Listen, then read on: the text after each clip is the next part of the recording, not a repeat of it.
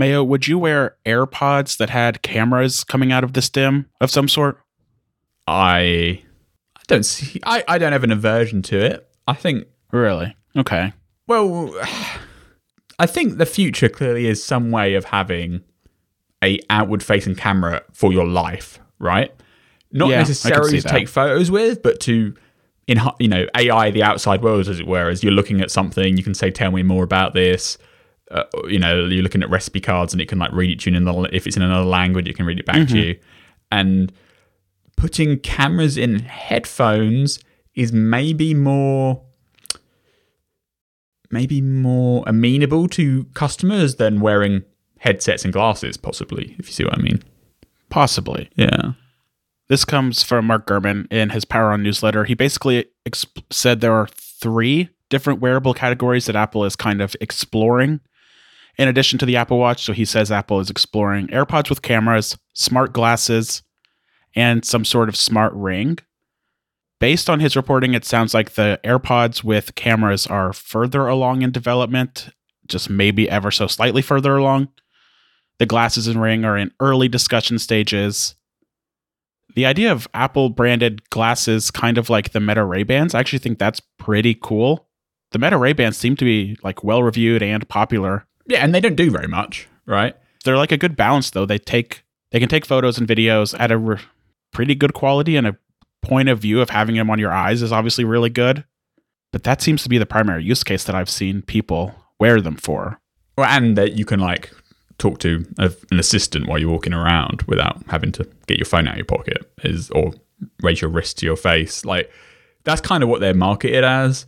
More recently, they've started rolling out some of the like AI stuff to it, where it can like take a photo of what you're looking at and then tell you about it in the scene and stuff. Like that's in beta on the Ray-Bans. That's cool. Yeah. Which is cool as a demo. I'm not 100% sold exactly where you use it. Like some of it requires a bit more of a 2-3 year roadmap in terms of thinking about how much better it could be. Because right now there's a massive delay when you ask for like what's going on, and you can't, it can't give you the most information that you can get. Like obviously if you're like blind or something, it's obviously immediately useful. But if you can see the thing, quite often it's quicker to like look at the thing rather than ask a voice what to do with it. But in time, you can see how that evolves, especially as you integrate, contacts and media and your own previous experiences in life. And so they've gone down a kind of glasses form factor, which is way less intrusive than the big, ski goggles style headsets like the Vision Pro is. But the trade-off is you can't do very much through them. They don't even... Like the Ray-Bans don't even have a screen, right? Like, right, yeah. You just look through them and then you speak to a voice and it can take pictures. There's some more in between ones that look like glasses and they kind of project on through the lenses, but obviously you don't get like super good resolution. You can see the world through them because it's the real world. But then if you are trying to focus on content, you can't really do that right now because there's not like a way to take those like see-through glasses and show high fidelity video, for instance, which is something like the Vision Pro excels at. But you can maybe project some couple of lines of text or something. So there's a few startups out there doing like the translate glasses where someone says something and then it puts captions over what you're looking at. But it's just, basic text formatting. But they look like glasses, so they're less obtrusive. I could see a pair of Apple glasses that can take spatial photos and spatial videos, like being pretty appealing depending on the price, even if that's really their only function, aside from having some sort of basic Siri integration. And maybe you can do like bone conduction for music, right? Like Gurman kind of said that in his story, like they were kind of framing them as AirPods glasses. So like, yeah, the sound is the huge part. Like you wear them over your eyes, but really they're audio devices.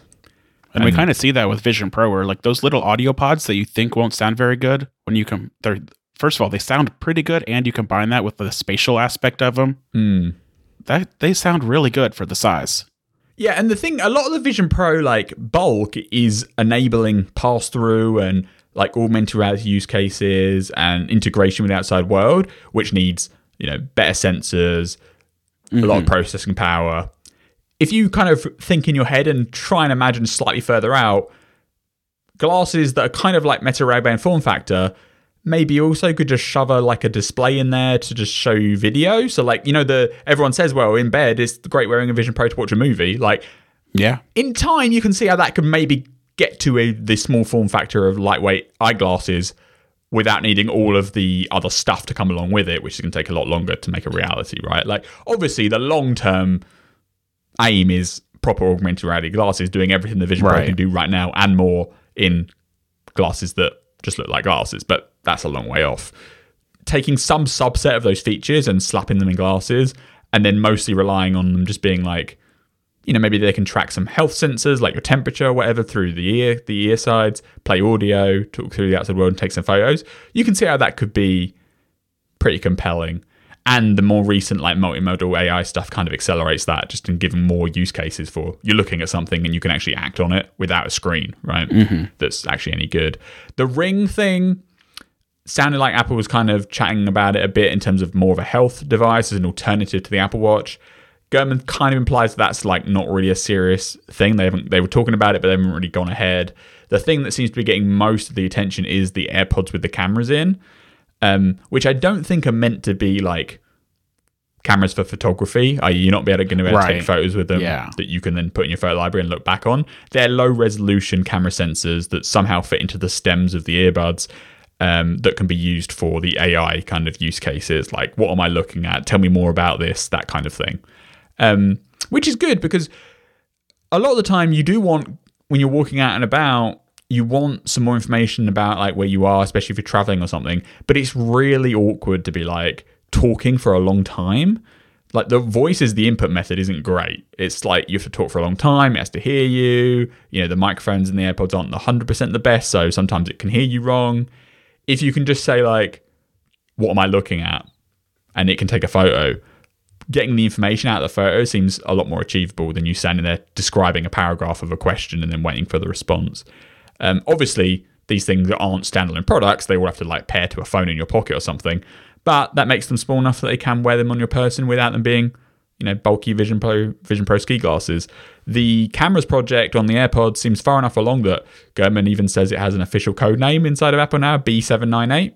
It was kickstarted last year, so obviously it's early, but you can see it coming to market if they continue with it within the next couple of years, right? Like, can they fit cameras in the AirPods without looking stupid? That is definitely a question. But you can kind of see maybe the stems get a bit thicker. Maybe. They wouldn't be the only option, right? People could still buy the non-camera enabled ones. But if they made them a bit thicker, they could probably fit little cameras in the bottoms of them that face outwards and kind of get a perspective on the world similar to you looking out with your eyes. And they wouldn't be there to keep or treasure as memories. You wouldn't be like taking video of them or whatever. They're just there so that you can ask Siri or the assistant or whatever about what you're looking at. I guess I just don't really see the benefit or how good something like that would be compared to just asking Siri about it already. Just asking Siri. You mean voice only? Yeah, voice only. And you can describe something to Siri to do that, or you could just use your location or something that would involve awkward cameras that really aren't that good. Probably also just have terrible performance or terrible battery life. I don't really see where this fits in. It sounds cool, though. It sounds interesting. But from a practicality standpoint... Yeah, it's kind of the same target as like it's like another way to get to the, like, you know, the humane pin. Like, I think some of the use cases they show of the humane pin where they're asking it questions and they have a relatively intelligent LLM giving answers and it can combine video and photos into its, you know, interpretation. That's true. Some of that stuff is appealing, but it feels like you're not going to go out and buy a whole separate device that plugs on your, you know, that clicks onto your shirt pocket to do it. In this case, you're not having a separate device. It's just the AirPods you're wearing for music. Oh, here's a use case where you can ask it a question about the world and it can take a picture too. Like, ideally, you wouldn't even know the AirPods have cameras in them, right? You could just ask a question and it would like transparently take the photo input if it needed to, interpret that and give you a response back. Like, the cameras in the AirPods could be so low resolution that there isn't even the privacy concerns that things like the Ray-Bans have, where you can take discrete pictures, you know, by having a camera in a place you'd not normally expect them to be. So it kind of sidesteps all that if they're literally so low res that they're only there for AI interpretation and you can't really, you know, maybe you can't even get the actual raw camera data out of it at the end. It's only encoded and sent to a server and you get a response back or something. What do you think about the smart ring thing? Because that's more interesting to me. I wore an Aura smart ring for like a year. And for me, the form factor of the ring kind of just felt like it was getting in the way more often than the Apple Watch. Because they want you to wear it on your index finger. And your index finger is like how that's you're typing, you're writing, you're doing all kinds of things with your index finger. And the Aura ring is small, but compared to a ring, pretty bulky. The form factor of the ring I found wasn't super compelling, but there are people who find the Apple Watch bulky, and maybe they would like the ring.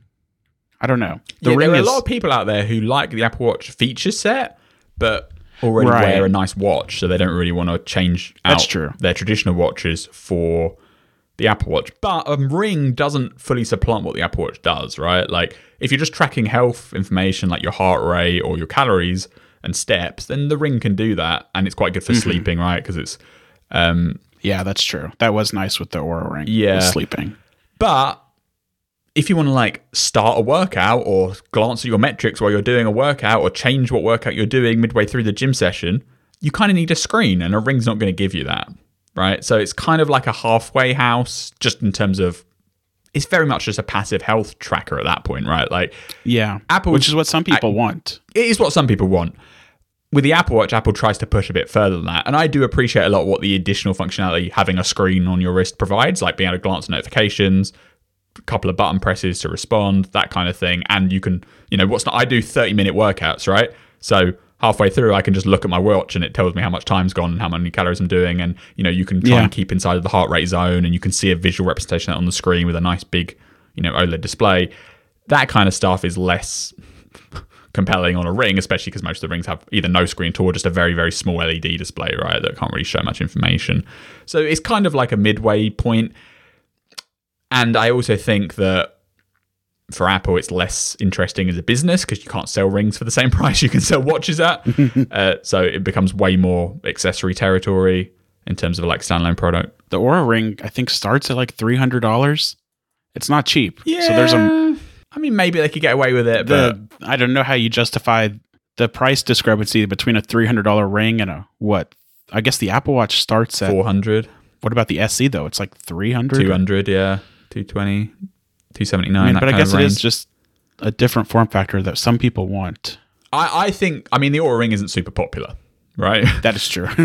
I think you're hard pressed to sell people $300 just on a ring that doesn't do anything else. Like, even if you end up using the Apple Watch only for fitness stuff, people buy it because they're like, oh, I can see my photos on it. You know what I mean? Like, it's kind of stupid, but like, you walk in the shop, you're like, oh, I get nice wallpapers, I can put my own photos in there, I can see my messages.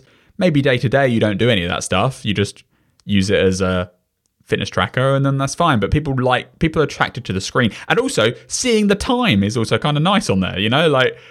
Yeah, that's true. The ring only really applies if you don't care about any of the notification stuff and you already wear a traditional style watch that you like, then maybe you get a ring to give you fitness tracking.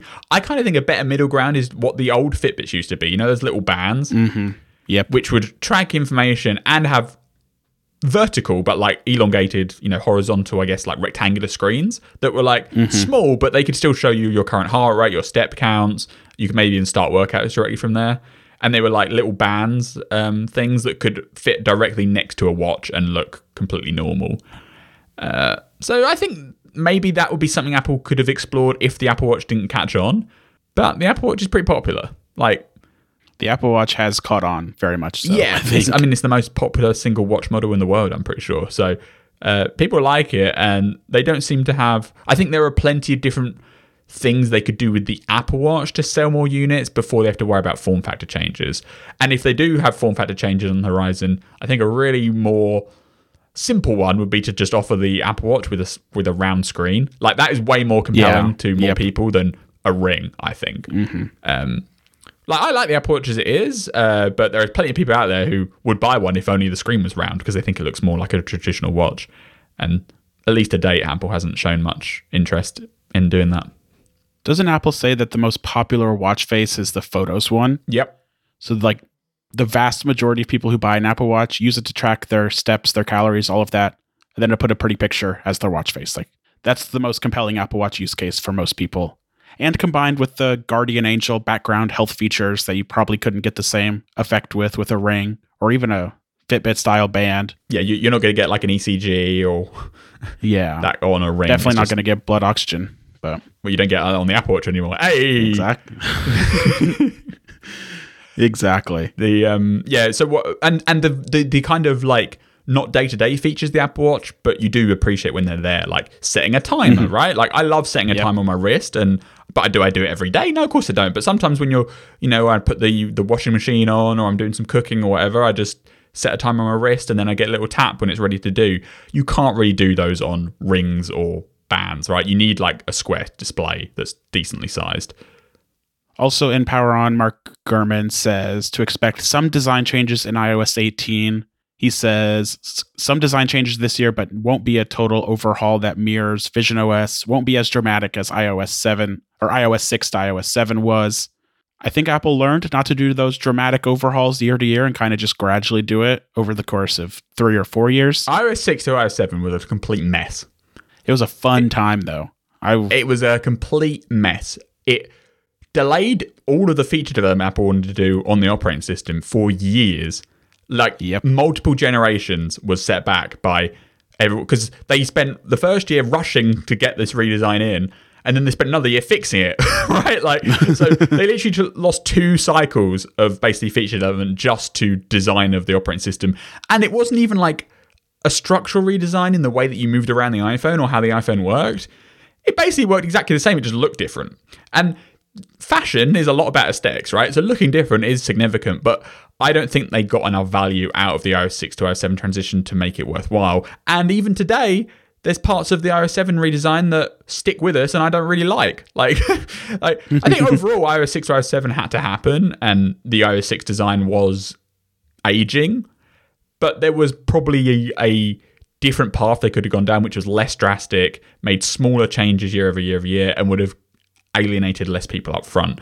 Like iOS 7 looked, you go back and look at iOS 7.0, the one that shipped in that September, it's kind of ugly. It's ugly and it's bad, and there's just parts of it where it's like, if you'd actually just, evolve this slowly over multiple generations, there's no way they would have landed up here. But they had to rush something out in a 10-month time span, or even less, because it was based on, when Forstall left that it really kickstarted. So it was like the October. So they really had 6 months to like change it out. Yeah. And so what they did is they didn't have time to rethink anything. They just took every app and they got rid of all the textures and they made it visually aligned to a thing and then put some blurs around, which is basically what happened, right? And they redesigned the app icons.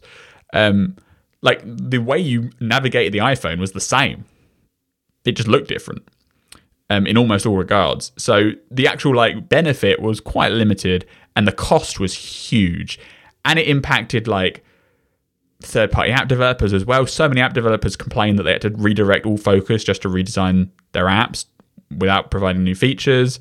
The iPad was also delayed and struggled, right? They didn't even ship iOS 7 for the iPad for months, right? Later on, and it looked bad, and they had to keep working on... Like, there's so much opportunity cost there that probably wasn't worth it. And it took them really, I'd say, until like iOS 9, iOS 10, where I felt like the design of the operating system was in a good place again.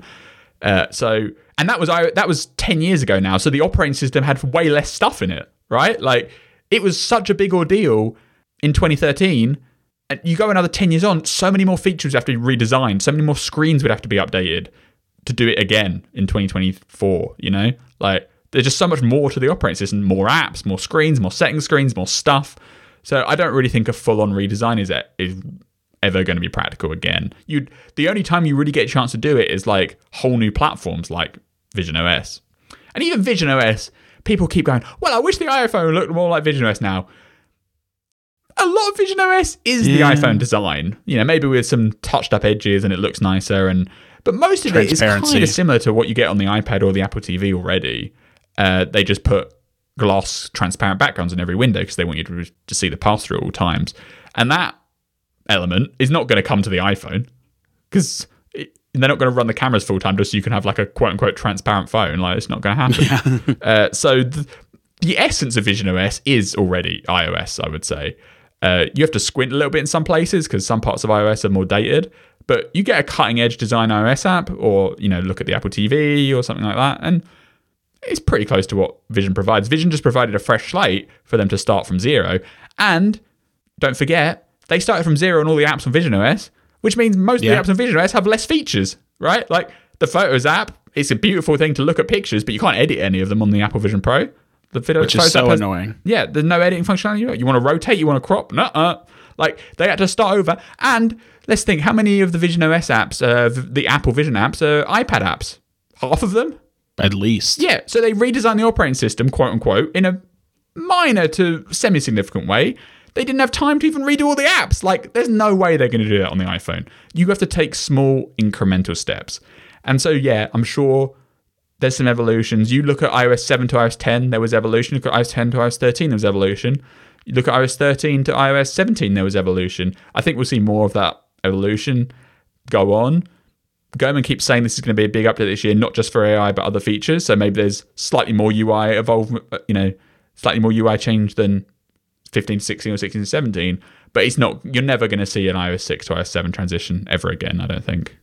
The transition from iOS 13 to iOS 14 is like the biggest one that comes to mind for me, just because it finally added widgets.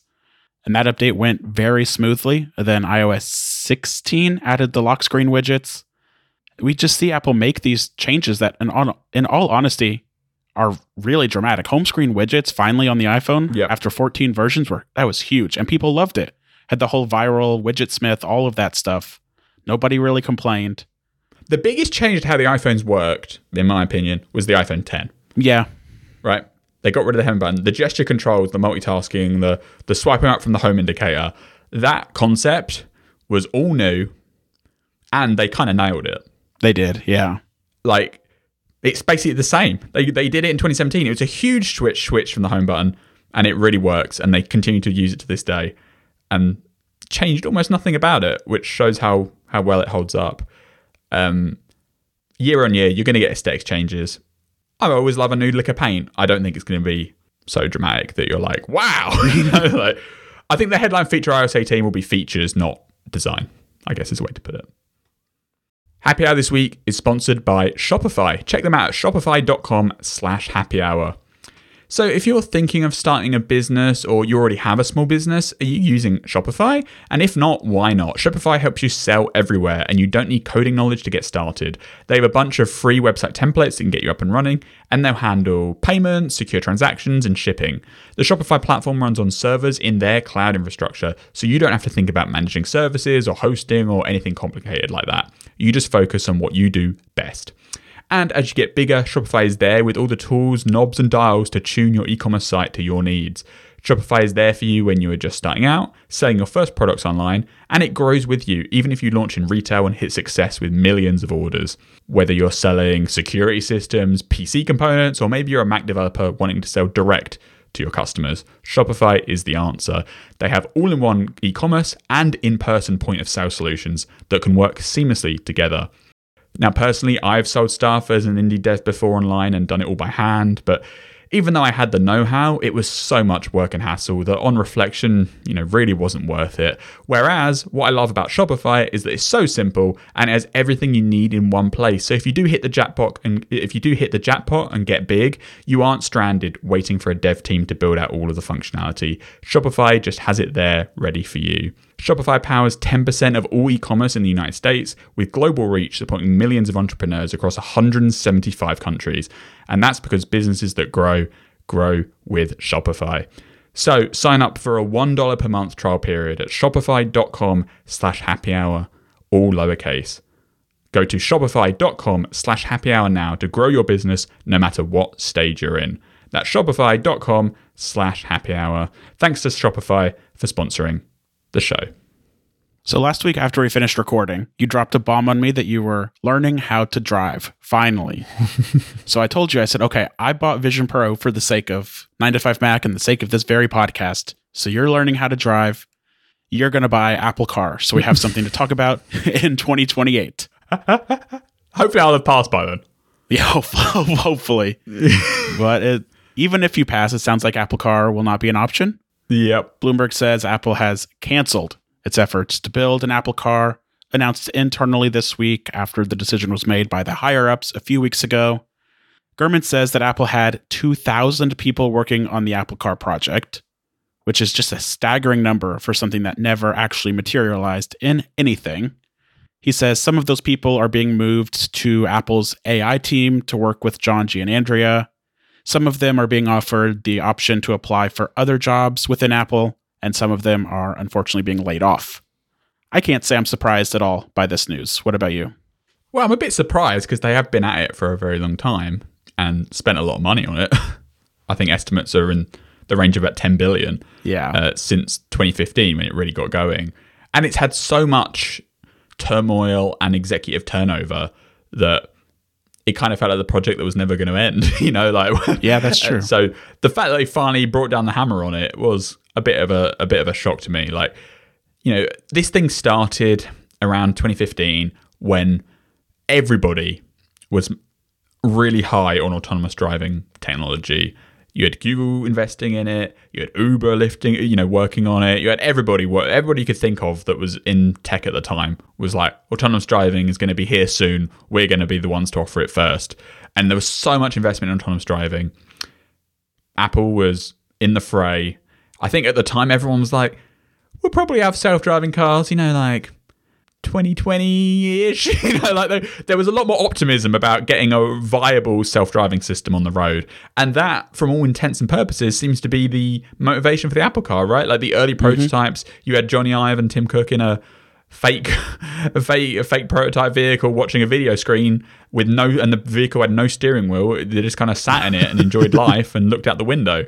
And that was always the vision that was driving the thing. We talked about this many times on this show, like, they're not doing an electric car. They want to do a self-driving car with no wheel, or at least, a highly self-driving vehicle to differentiate themselves from just making an electric car. And then the years go on and it doesn't happen. And then, there's delays. There's someone leaving, someone else coming in. The time goes on. It comes to about 2020 and the reality of shipping a truly autonomous vehicle is disappearing, right? Elon Musk promised it for Tesla by that time, and it didn't happen. Everyone else had kind of started to fall away a little bit. There's limited full self-driving with like Google's Waymo in select cities and stuff, but wide scale autonomous driving just doesn't exist. And you can't fast forward to 2024, where we are now, still doesn't seem like it's around the corner anytime soon, right? Like, stuff's improving, stuff gets better, but 2030 even seems questionable at this rate. Or, it will happen one day, but it's certainly not anytime soon. And the Apple Car project seemed to be predicated on that idea. And we heard, around 22 or whatever, they shift gears a bit. They confronted the reality of not being able to deliver self-driving, and they started cutting back on the design for the car that they were building to, once again, include wheels incredibly and everything like that. And they scaling down it. We're not going to be able to offer full self-driving initially. We'll just offer level 2 autonomy and maybe update it down the road with software updates and stuff. And they diluted it so much. We spoke about this. The last time we spoke about this on the show, me and you were like, now the rumor is they're basically going to ship like what a Tesla is today, but it's going to be 2028. And $100,000. Yeah. What is the big kicker there? What's the point? And yeah, it kind of seems like they didn't have a point. So they finally culled it. One of the chapters in the Apple Car story that I had forgotten about was, remember the reports that they were going to just build self-driving like hardware and software, and then potentially team up with another company to like Hyundai and do a Hyundai Apple Car. They used Apple's self-driving technology, but Hyundai's infrastructure. Then it seems like, so they hired Doug Field, who was at Apple, left Apple in 2013 for Tesla, basically led the way at Tesla to ramp up the Model 3 production, which is like a huge accomplishment. Whatever you say about Tesla, ramping up Model 3 production to the level that they did, incredibly impressive. And he led the work on that. He came back to Apple in 2018 to lead Apple Car. And that was when I was kind of like, okay, they're actually doing this. Doug Field is proven. Then he left in 2021 and went to Ford. And I was like, okay, I think Apple Car is dead at this point. Doug Field's done great work at Ford. Mach-E, Lightning. Ford's doing some great EV stuff. And he couldn't do it at Apple. And that kind of, I think, says a lot about whether it's the commitment Apple actually had to Apple Car, maybe there just wasn't a level of commitment necessary. There were reports that Tim Cook wasn't really involved, and it was kind of just like a pet project. The New York Times said that Tim Cook first approved the project basically as a way to prevent a bunch of engineers from leaving Apple for Tesla. I don't know about that part. Like, yeah, I don't know. That feels a bit stretch. Like you don't spend 10 billion just to engineers to make something that you don't care about. You know, like that's a stretch. That's a leap too far. They wanted to make the car. I think they like you go to 2015. They're like, we can make a fully autonomous car. People can just sit in the car or drive around, and they can enjoy life on their iPhone or whatever. Like that vision is great. But I guess maybe people higher up inside of Apple thought it was more possible than it really was, and they kind of like hoodwinked the executive team and be like, we'll be able to do this, just give us the money for it and we'll get off and do it. And then time goes by, and obviously they had their autonomous fleet running around America or whatever and California, and that they were like modified Lexuses, right, with all those lidar sensors and stuff, and they had some success. But then we also heard about them nearly hitting joggers and passengers and issues, and once you're causing injury to people, you start reevaluating. The money's one thing, you see the billions stacking up. Apple can afford billions, but like at some point you got how likely is it we're actually going to do this versus how likely is it we're going to kill someone, and destroy our reputation. Apple, I think, has different standards on that versus some of the other companies, for sure. But I mean, you saw like Uber's self-driving division shut down purely over they had an accident. It's such a risky business, and you look at today, is there anyone really pushing self-driving? Not really. And it seems like the Apple Car project was always just tied to, we want to make the self-driving vehicle. And they never really had like a reason for being if they couldn't do the self-driving part. And it seems like they couldn't do the self-driving part. So finally they've brought down the hammer. If you want a positive, you could say that at least they haven't fallen for like the sunk cost fallacy where it's like, we spent 10 billion already. I guess we better just make a car, because we've done all this stuff. Like, it's probably better that they've realized, look, we're not going to make something that's compelling and interesting, so we might as well just cut it off now, even if we're going to sack 10 billion in cost underway. I don't know this at all, but I do wonder if like Johnny Ive had already left Apple by the time this project started, would it have happened? Like, it feels like Ive was pretty attached to making a car, and he would have gone wild designing everything, and maybe a bit more detached from reality. Like, if I wasn't there, would this project have got off the ground? I'm not so sure. Do you think it would have been different if Apple, because Apple made a few acquisitions, do you think it would have been different if Apple made like one big acquisition, whether that was Tesla, which has been rumored and actually confirmed by Elon Musk that he tried to sell Tesla to Apple? Should Apple have done that? Would it have made a difference? Well, if they'd acquired a company like that, they would 100% be shipping cars, right? Yeah, that is true. They wouldn't have spent 50 billion on Tesla at the time and then just been like, well, time to shut it down. But I think if they'd I think they could have shipped non-self-driving cars 10 years ago, right? Like, if they'd have really felt like that was what they wanted to do, they could have got it done. Whether it was with a partnership with Hyundai or someone else, or, reports back to 2015 say they designed all their own drivetrains and everything and their own battery tech and everything for it. But they never got the car out the door because they were trying to get the self-driving component to work. And all their like hardware designs for the full car were like, we don't have a steering wheel. So it's kind of waiting on that. And it never really got there. It never really materialized. So a mistake of the Apple Car project is being too ambitious at the gate, right? Like, in 2015, they probably should have maybe aimed to ship just a nice electric car with, nice integration and nice finish and stuff by 2020 or whatever, beat the Model 3 or be alongside the Model 3 timeline kind of thing. And maybe I'm deluded, but I kind of think they could have done that if they really wanted to. But they were misled or distracted by a bigger vision that they never got to. And time went on, the wheels spun, and nothing was really happening. Like, it's kind of interesting. The Vision Pro project started about the same time, right? That was around 2015. Yeah. So you had these two like moonshot projects, and 10 years later, one never really got an actual prototype of an actual vehicle, right? Like, they never actually made anything, and the other's shipping. Is it shipping in the final form? Of course not. They're still working on it, and I think we've seen far less tumult in the creation of the vision stuff. Like, absolutely. Mike Rockwell still leads the project, right? They're still full steam ahead. It seems all positive and they're going for it. The car things had so much turnover. There's probably the people that were originally in charge of it are all gone. Like, they even brought Bob Mansfield out of retirement for a bit to run it. Like, they literally tried everything and they just couldn't get it going. So maybe there's part of it's cultural. Maybe they just had way high ambitions. I believe with Apple's money and resources, they can achieve whatever they want, but you still have the human aspect to it, right? Of like, you need the dedication, you need the drive, you need to actually make something, and they just never did. And I'm kind of sad that they did fail, because I think they could have done something really cool. Even if they hadn't have gone for the full self-driving thing. Yeah. I think they could have made a cool car. And you see parts of it in like the CarPlay 2, you know, the next generation CarPlay designs. Like, imagine that kind of insight and thought, but applied to the whole vehicle when you've got full integration with everything. And the car is the only place where you can't use an iPhone because you're not allowed to use a phone while you're driving. So I do think there's like motivation for it. I don't think it's like stupid or crazy or insane. But so the idea was sound, I think. It was the execution was fumbled on every which way to Sunday. I would have loved to see Apple do this mainly just to give Tesla a run for their money a little bit. Just because Tesla had a head start, but Tesla was a startup. They were struggling, ramping up Model 3 production. Whereas Apple wanted to ship a car with full self-driving, no steering wheel, no pedals. Tesla's taken the approach of shipping cars and telling you they'll be able to full self-drive at some point in the future.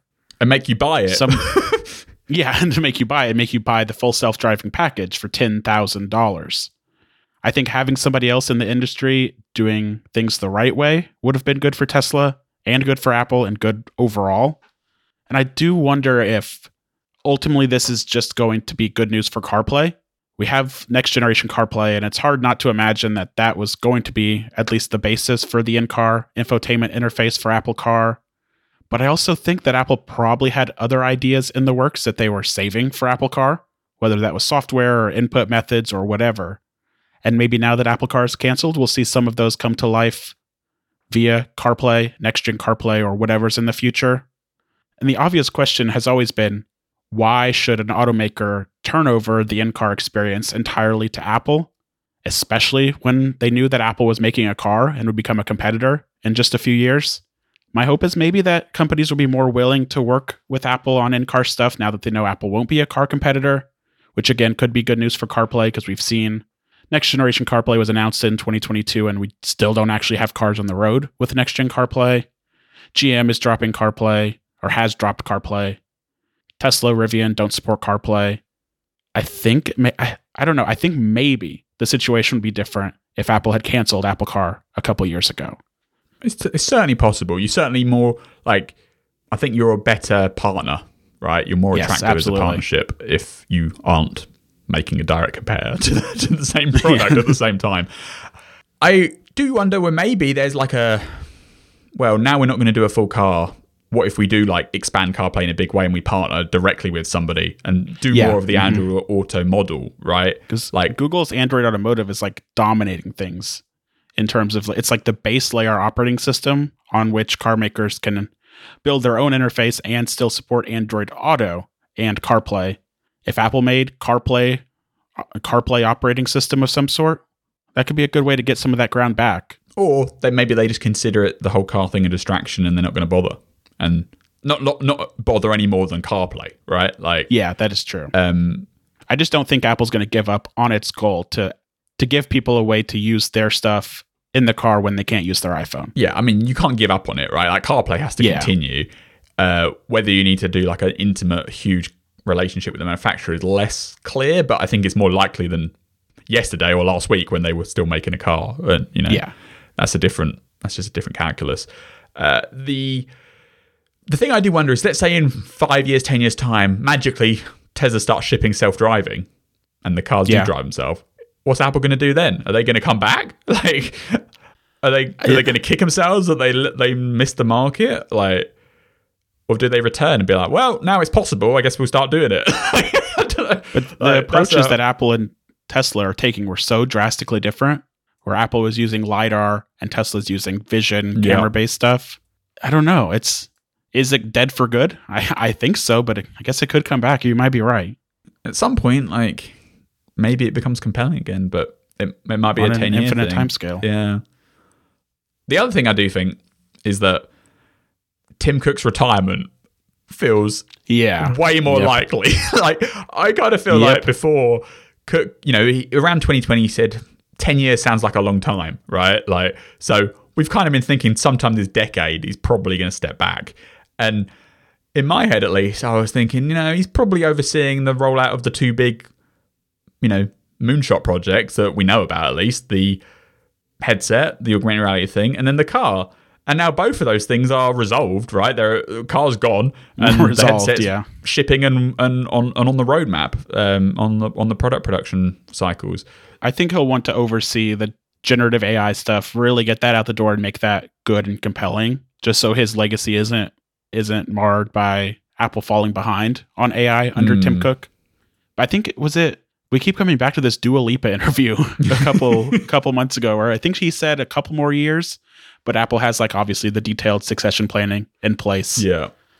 So I think he'll oversee the big push into generative AI, maybe the next version of Vision Pro, and then he's probably on the way out. I mean, I imagine the succession plan takes him to chairman of the board. Yeah. So, and then he at least is in that role for a few years, or he at least on the board or something. I don't think for a smooth transition, Tim Cook's not going to be like, well, I'm retiring at the end of the year. See you later, lads. He's not going to just dip. But carry his stuff out in cardboard boxes and just never come back. Yeah. So I could see, and who knows, right? It's up to him ultimately. But I think his current stock package expires in 2028. Not that I think Tim Cook's solely driven by money at that level, because he's got way more money than he needs in life, so he could leave earlier than that.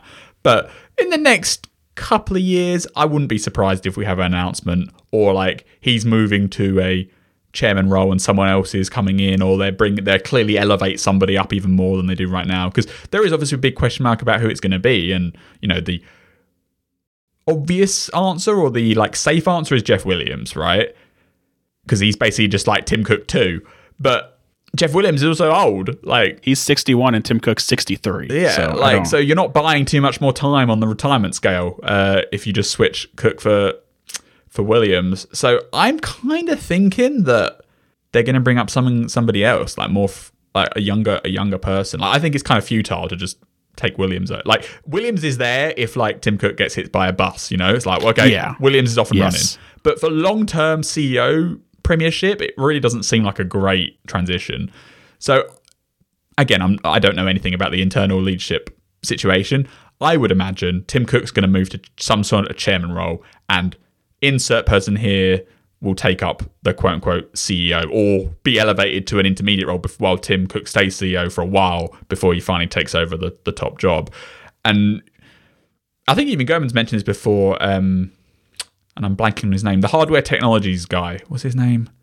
John Turnus. That's what I'm thinking of. Oh, yeah, John Turnus. He's been labelled as as a candidate. Really? That would be good. Gurman mentioned that before, because he's been incredibly capable in his role. He's rose through the ranks. You see him more and more, right? A lot of the Apple Silicon stuff rests on his shoulders. He's got huge success. People love him. And he's quite young. So he's 45. Yeah, that's pretty good. You can get 20 years out of him if he becomes CEO. Do you know what I mean? So out of the people we've seen in terms of visually, and Tim Cook did say he wanted to hire from within, right? He doesn't want to get an external person. So out of the executive team, he's kind of the go-to guy, that we know of. They'd be really left field if they introduced someone brand new that we've never seen before, So if you look at the board, if you look at the leadership page, there aren't too many options apart from him. No. So, and everybody loves to say that this should be Craig Federighi. I don't think Craig Federighi wants the job. I don't know how good he would be at the job. Eddie Q would be I love Eddie Q, but I think he'd be an awful Apple CEO. Yeah, and them two, they're older. They're old, yeah. The age is such a factor. Such a factor. You know who it might be a sleeper candidate? Would be Deirdre O'Brien. Mm-hmm. She's kind of been Tim Cook's right-hand person. It seems like she's always at retail events with him, and she's the VP of retail, but she's been at Apple for, 30 years or something? Oh, yeah, long time, yeah. She's one of the longest running Apple executives and Apple employees. I don't know how old she is offhand, but... She is 58, so 5 years younger than Tim Cook. 58 is not super young, to take over. You could do it, but you're not... You'd be old when you'd be on the older side. I feel like if you're going to go through the turmoil of executive change, you should go more drastic. Yeah, and I think if you look at the page, the only option is Turnus at the moment. So we'll see. But yeah, if you closing the book on the car thing definitely opens up, I feel like Tim Cook stepping back way more than it did before. I think that does it for this week, Mayo. You can find us on Apple Podcasts, where you can leave a rating and a review, and find an ad-free version of the show for $5 a month or $50 a year. Send us feedback, happyhour@9to5mac.com. Follow along with me on Threads, Twitter, Mastodon, @ChanceHMiller. And Mayo, what about you? @BZAMayo. All right, thanks, Mayo. Bye-bye.